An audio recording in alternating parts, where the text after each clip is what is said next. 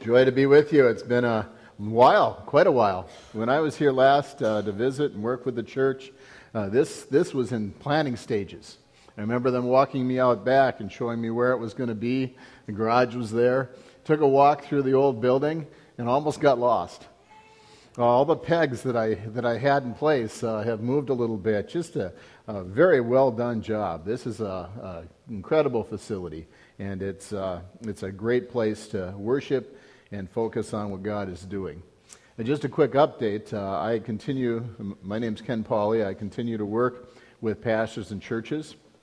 I work with churches in process of pastoral search. I work with churches in evaluation and strategic planning, in leadership and ministry development, and work with pastors as well. And that's how we junctioned together a number of years ago. That was 2006, 2007, if my records are complete. And it's good to be here to be able to encourage you and also to build some of those acquaintances back up, because it's been a joy. I truly did enjoy my time with you folks. Let's pray together. Thank you, Father, that you are the Almighty One and that you are the ruler of the universe. And as we commit ourselves to you and to the study of your word, we just ask your blessing on that you would challenge us, that you would change us. And we thank you in Jesus' name. Amen. Psalm 72 will be our ultimate destination this morning. Before we go there, though, I want to pack in a little bit of background. If you're familiar with God's Word, this may be review for you, but there are some relevant things that come into the play before we get into Psalm 72.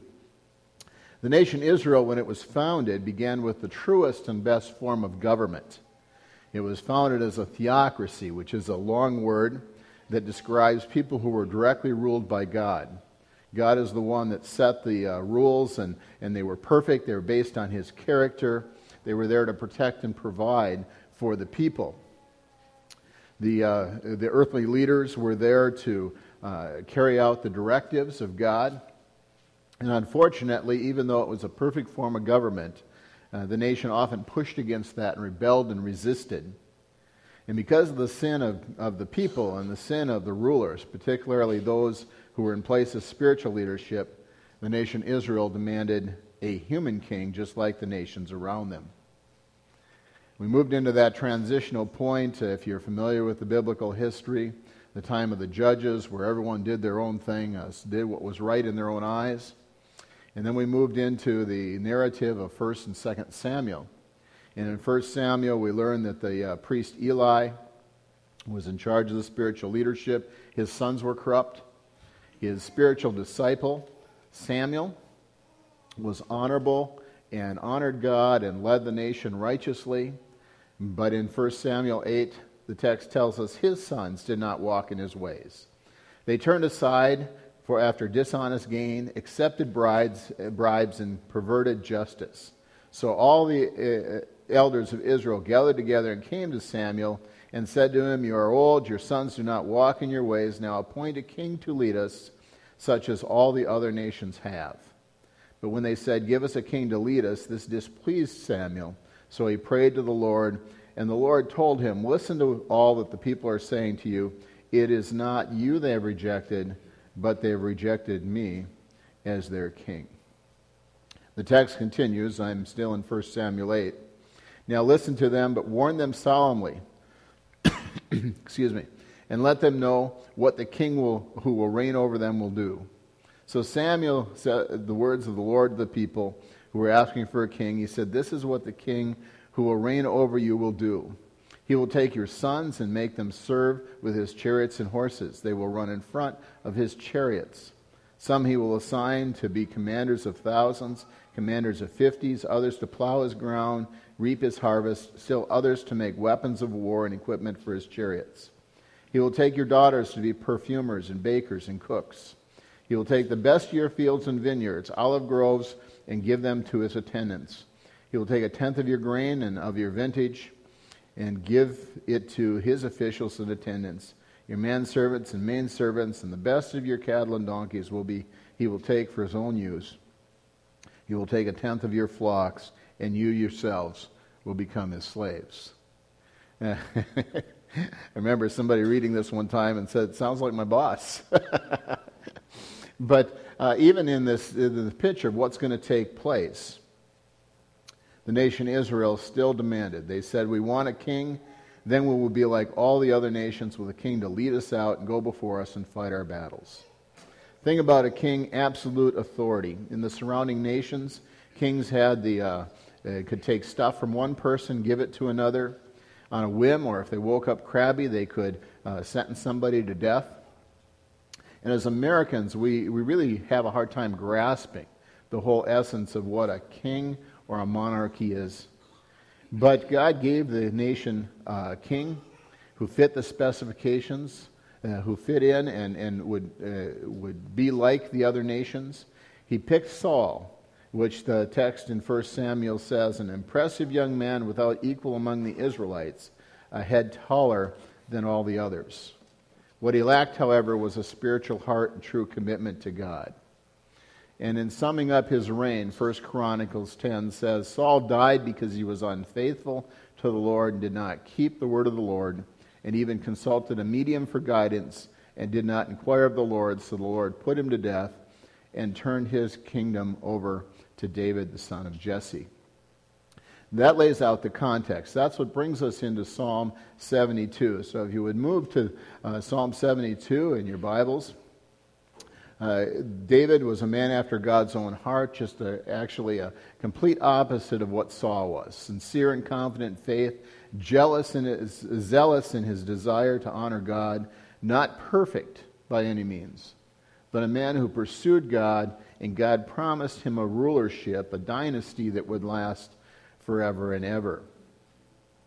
Even given the negative start and the demand for a king by the nation, God was active to redeem the rebellion for his own glory and purposes. So here we pick up in Psalm 72. Some of your Bibles will just have a note, a heading, a Psalm of Solomon. Some have a heading like the reign of the righteous king. And it begins this: Give the king your judgments, O God, and your righteousness to the king's son.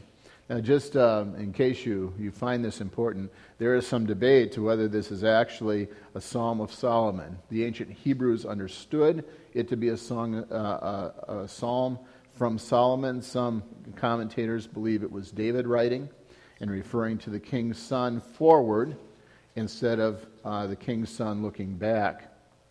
But either way, this is a text that talks about the royal reign, the promise of a king, and the Davidic dynasty. For those of you that are poetry-based, Psalms are poetry, and this, like other Psalms, has a certain rhythmic design. Verse 1, focus on kingship. It picks up that theme in verses 18 through 20 that echo and expand that thought. We're going to look at this thematically. We're going to look at verse 1 and then 18 through 20. And then the second pulse is verse 2 through 5, which focus on the character of the king. Verses 12 through 14 echo and expand that concept of the character of the king. Verses 6 through 11 focus on the blessings of the king. And then again, we get the echo in verses 15 through 17, which echo and expand the blessing aspect. So let's start with the bookends. And the first reading in verse 1, as I just did, the author identifies himself as the king's son. He's referring to his father David. This is written by Solomon. And in that process is affirming a certain heritage or a kingly line. That God had promised David that his line would not end, that he would have the right to the throne of Israel throughout eternity. And we understand that that over the course of time, that the nation Israel has taken different courses and different paths. But the right and the rulership still belongs to the line of David. In verses 18 through 20, it picks up that theme. And the theme is a bit different because it says, "Blessed be the Lord God, the God of Israel, who alone works wonders. And blessed be his glorious name forever. May the whole earth be filled with his glory. Amen and amen. So how do we get to, so we're talking about Solomon and David, and get to the concept that this is going to be talking about somebody else. Well, I just want to introduce to you a concept that can be from the Bible that can be referred to as a spiritual law of vision. And here's what it is in a nutshell. It can be defined in this manner, that God paints physical pictures which allow us to understand spiritual truths. The physical pictures are signposts directing us towards the spiritual reality. Though the physical pictures are flawed, they do not and cannot perfectly embody the spiritual truth. They point that direction. We actually encountered that in one of the worship songs this morning, God You Reign, when it talks about the stars and displaying character of God. The reading for the catechism that we had this morning came out of Romans 1. In Romans 1, that very same text gives us that same picture again. In verse 20 of chapter 1 says, and many of you are familiar with this, "For since the creation of the world, God's invisible qualities, his eternal power and his divine nature have been clearly seen, being understood from that which is made, so men are without excuse." This text of Scripture in the Psalms and other places tell us that there are physical realities that as we look at those and look beyond them, we can see something significant about spiritual things. As Romans 13 tells us that government, that those that rule over us are an extension of God's ministry to us. It's the same type of physical picture, that we learn obedience to God by learning obedience to the physical authorities that are put in front of us. The created world points to incredible spiritual realities. There are other ways that God has painted those pictures. Well, we have the same concept here in Psalm 72. David and Solomon are in the immediate view. And much of what we read here has relevance to them. But they actually, in this psalm, are serving to paint a picture of a future reign, the reign of the promised king. The more global view that underlies this psalm is looking ahead to the reign of the Messiah, who not only will take away the sins of the people, but he will be the one that establishes throughout eternity the final installment of the Davidic throne and brings it to completion. The psalm captures, as it does that, kind of a picture of the ideal earthly reign, couched in the context of David and Solomon's reign, but again with that eye on the horizon to the Messiah, that is Jesus, the one that would be coming. The pictures of David and Solomon demonstrate some elements which will be present. See, that again is that idea, this spiritual law of vision. David, two of the things that represented his kingdom was the power, the victory, and just the zest, the zeal for God. Solomon displayed wisdom and splendor and blessings. And all of those things will be combined into this one, the future king, the promised king, who is Jesus. The portrait of the ideal king, as we look through this psalm in a moment, will never, never, never be fully realized by any earthly monarch. Rather, it finds its perfect fulfillment in Christ, and only in Christ and his kingdom. Both David and Solomon departed from the ideal. So did all their successors. We have broken people in a broken world. The ideal that's placed here is very hard to come by in this world in which we live. As the late radio broadcaster Paul Harvey used to be fond of saying, absolute power corrupts absolutely. And self-government without self-discipline won't work. But there is an ideal. There is an ideal standard for human government, and it is here in Psalm 72. So let's progress through this text a little bit and understand what God has to say with regard to how government is to run. Again, we're dealing in the framework of a kingship or a monarchy. Verse 1 not only presents that, but also presents a prayer that the king would have the judgments of God and the righteousness of God in making decisions. And verse 2 continues, "May he judge your people with righteousness and your afflicted with justice. And let the mountains bring peace to the people and the hills in righteousness." So let's just talk about the character of the king. Emphasizes two things that are essential to the character of a godly ruler. Righteousness is the first. Righteousness involves the ability to know right from wrong and the ability to always choose right. Righteousness is not, nor will it ever be, defined by man's preference or by the majority of those who cast a vote. Righteousness is an absolute. It is right and wrong, and the consistent, the absolute, always choosing what's right. The text talks about justice as well, and that justice involves setting things right. All of us innately understand the principle of justice. From the very young child that sees their friend get a toy, or somebody getting a little bit bigger piece of cake,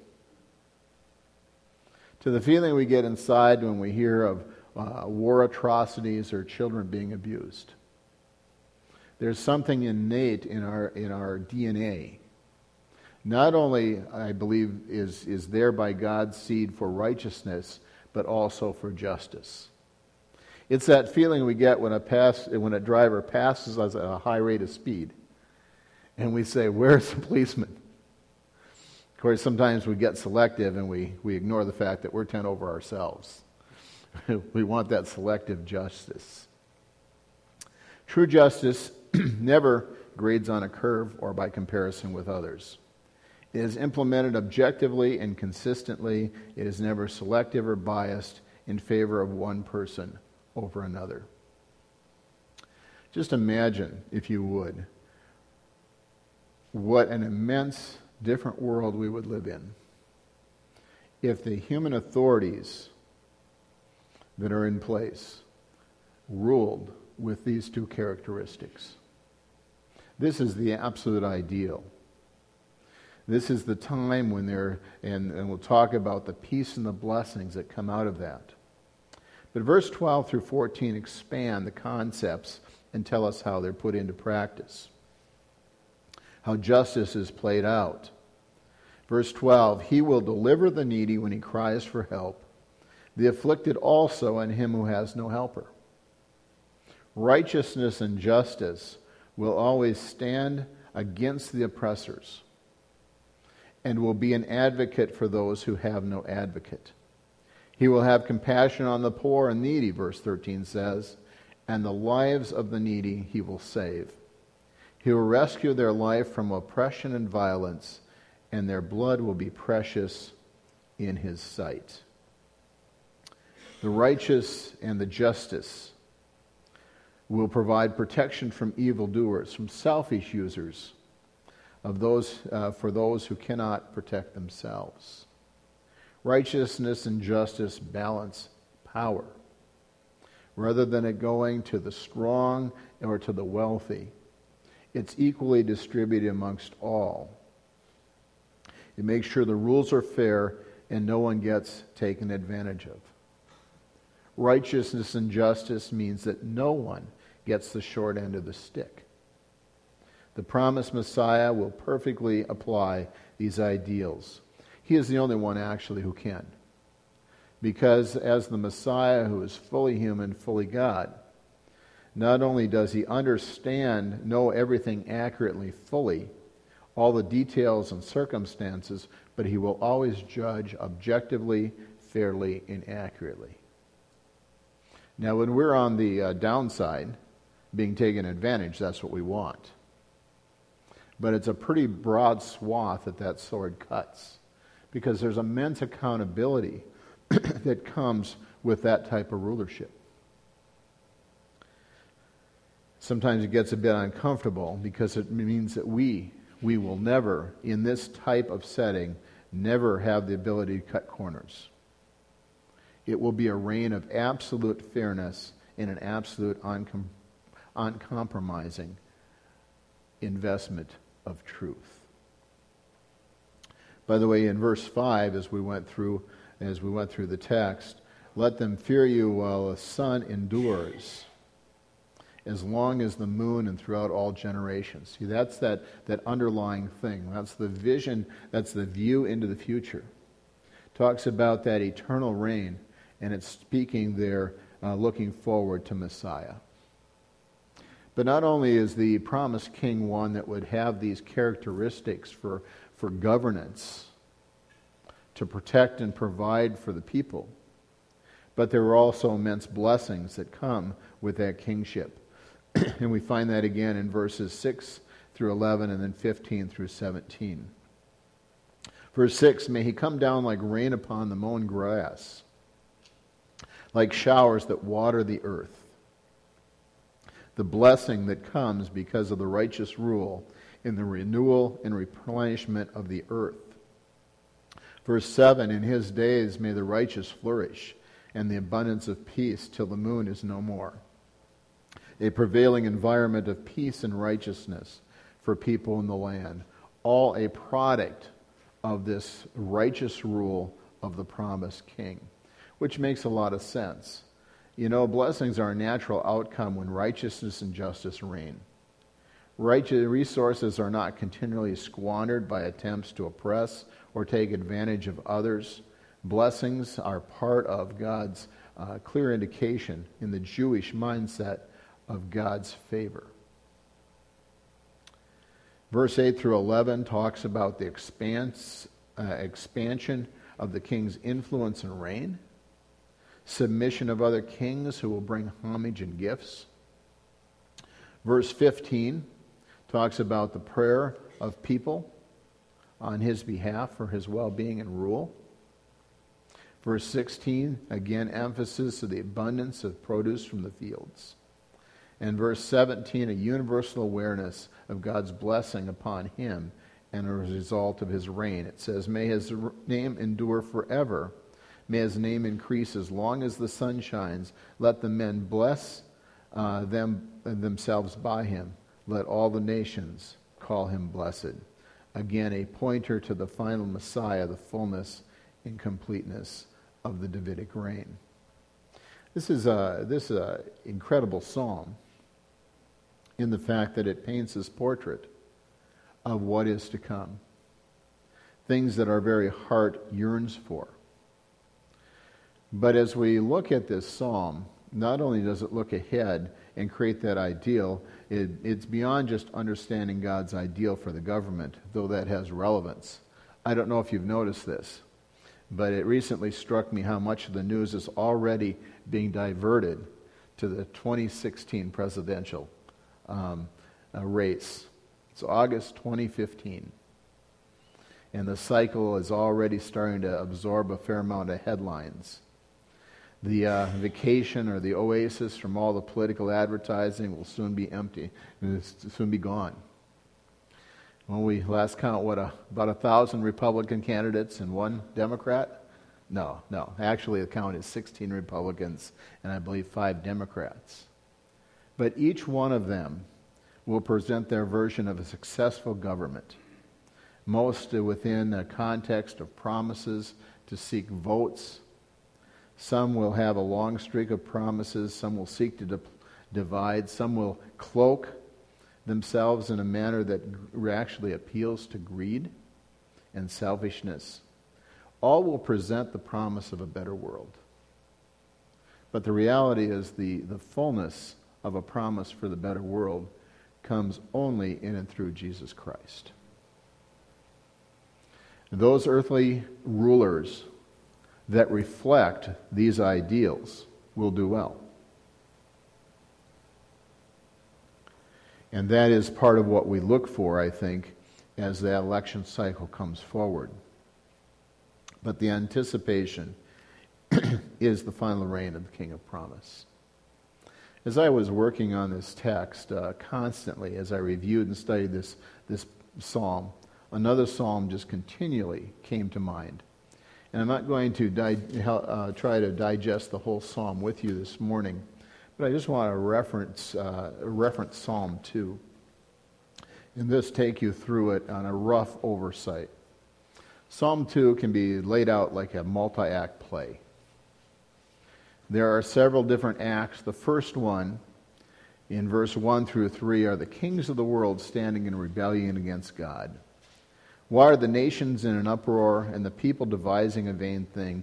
The kings of the earth take their stand. The rulers take counsel together against the Lord and his anointed, saying, let us tear their fetters apart and cast their cord from us.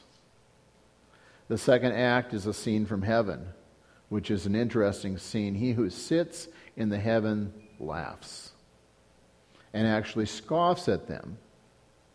And then he will speak in his anger and terrify them in his fury. And he lays down this reality: I have installed my king upon Zion, my holy mountain. I will surely tell the decree of the Lord. He said to me, you are my son. Today I have begotten you. I've given the nations as your inheritance, and the very ends of the earth to your possession. Though we don't see it in the physical rulership, Jesus Christ, the Messiah, the promised King, at this point in time still is the appointed King and sits on the throne. And the text goes on in Sage 3. It's a scene eclipsing the gap between the picture of the earthly rulers and the picture of the heavenly. And it gives this warning. Now therefore, O kings, show discernment, take warning, O judgments of the earth.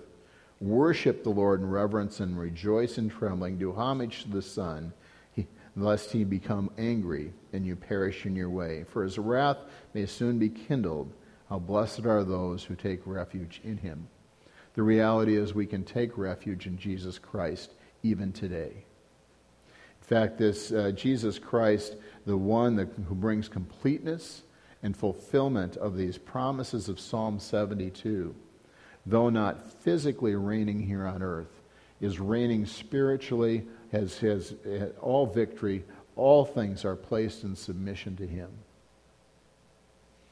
And we can look to him ultimately for fullness of justice, fullness of righteousness, and as a pattern for our life. We yield to him in faith and with absolute confidence that he can and will be at work. This challenge in Psalm 2 is not just a warning to kings and kingdoms. It is a challenge to every human heart to understand the ideal rule of righteousness and justice, and a challenge of the responsibility that comes with that and a call for response. An absolute truth, God has appointed his Son as Messiah King who rules the spiritual throne. And when God chooses to bring things to an end, or if any of us dies before that happens, justice and righteousness will be the operative principles when we stand before his throne. No impurity allowed. All unrighteousness will be made known, and justice will reign. Now, those who are in Christ, that's a relief. Because the question is, how can a person stand before God if there's complete and absolute justice and no unrighteousness will reign? Because the scriptures tell us in Romans 3:23, all have sinned and fallen short of the glory of God. And in Romans 6:23, the wages of sin is death. But that verse continues and says, the gift of God is eternal life in Christ Jesus our Lord. How does that work? With a perfect standard of righteousness and justice. Sin has a cost. Hebrews 9:22 tells us that without the shedding of blood, there's no remission or removal of sin. See, that's the beauty, and that's the mystery in a sense, and the uniqueness of this, the promised King, the coming Messiah, is that Jesus Christ came, he took on flesh, and he walked here amongst us and showed righteousness and justice. and made a choice to die in the place of those who would choose to believe him for salvation and eternal life. We know the verse, don't we? For God so loved the world, he gave his only begotten Son. Whoever believes in him should not perish, but have eternal life. And the justice and the righteousness that is due for our sin, for those who choose to accept that gift, have been absorbed through the cross and the blood of Jesus Christ. And there is complete release and freedom from the penalty, from the power, and ultimately from the presence of sin, which is an exciting thing. The promised king will come.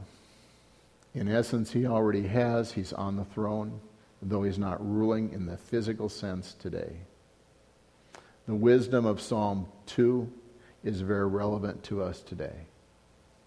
Rebellion or yielding, it is a choice we make. But isn't it great to know that because of Jesus Christ, we can be released and freed and forgiven our sins? Challenge you to choose and to choose wisely. Let's pray together. Thank you, Father,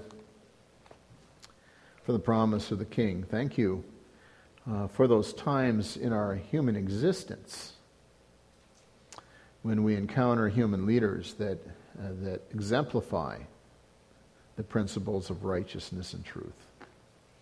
And Heavenly Father, I just pray that you would challenge and change us, that we would yield to the promised King, and that we would seek to serve him and live out that righteousness and truth on a day-to-day basis. And we're grateful in Jesus' name. Amen.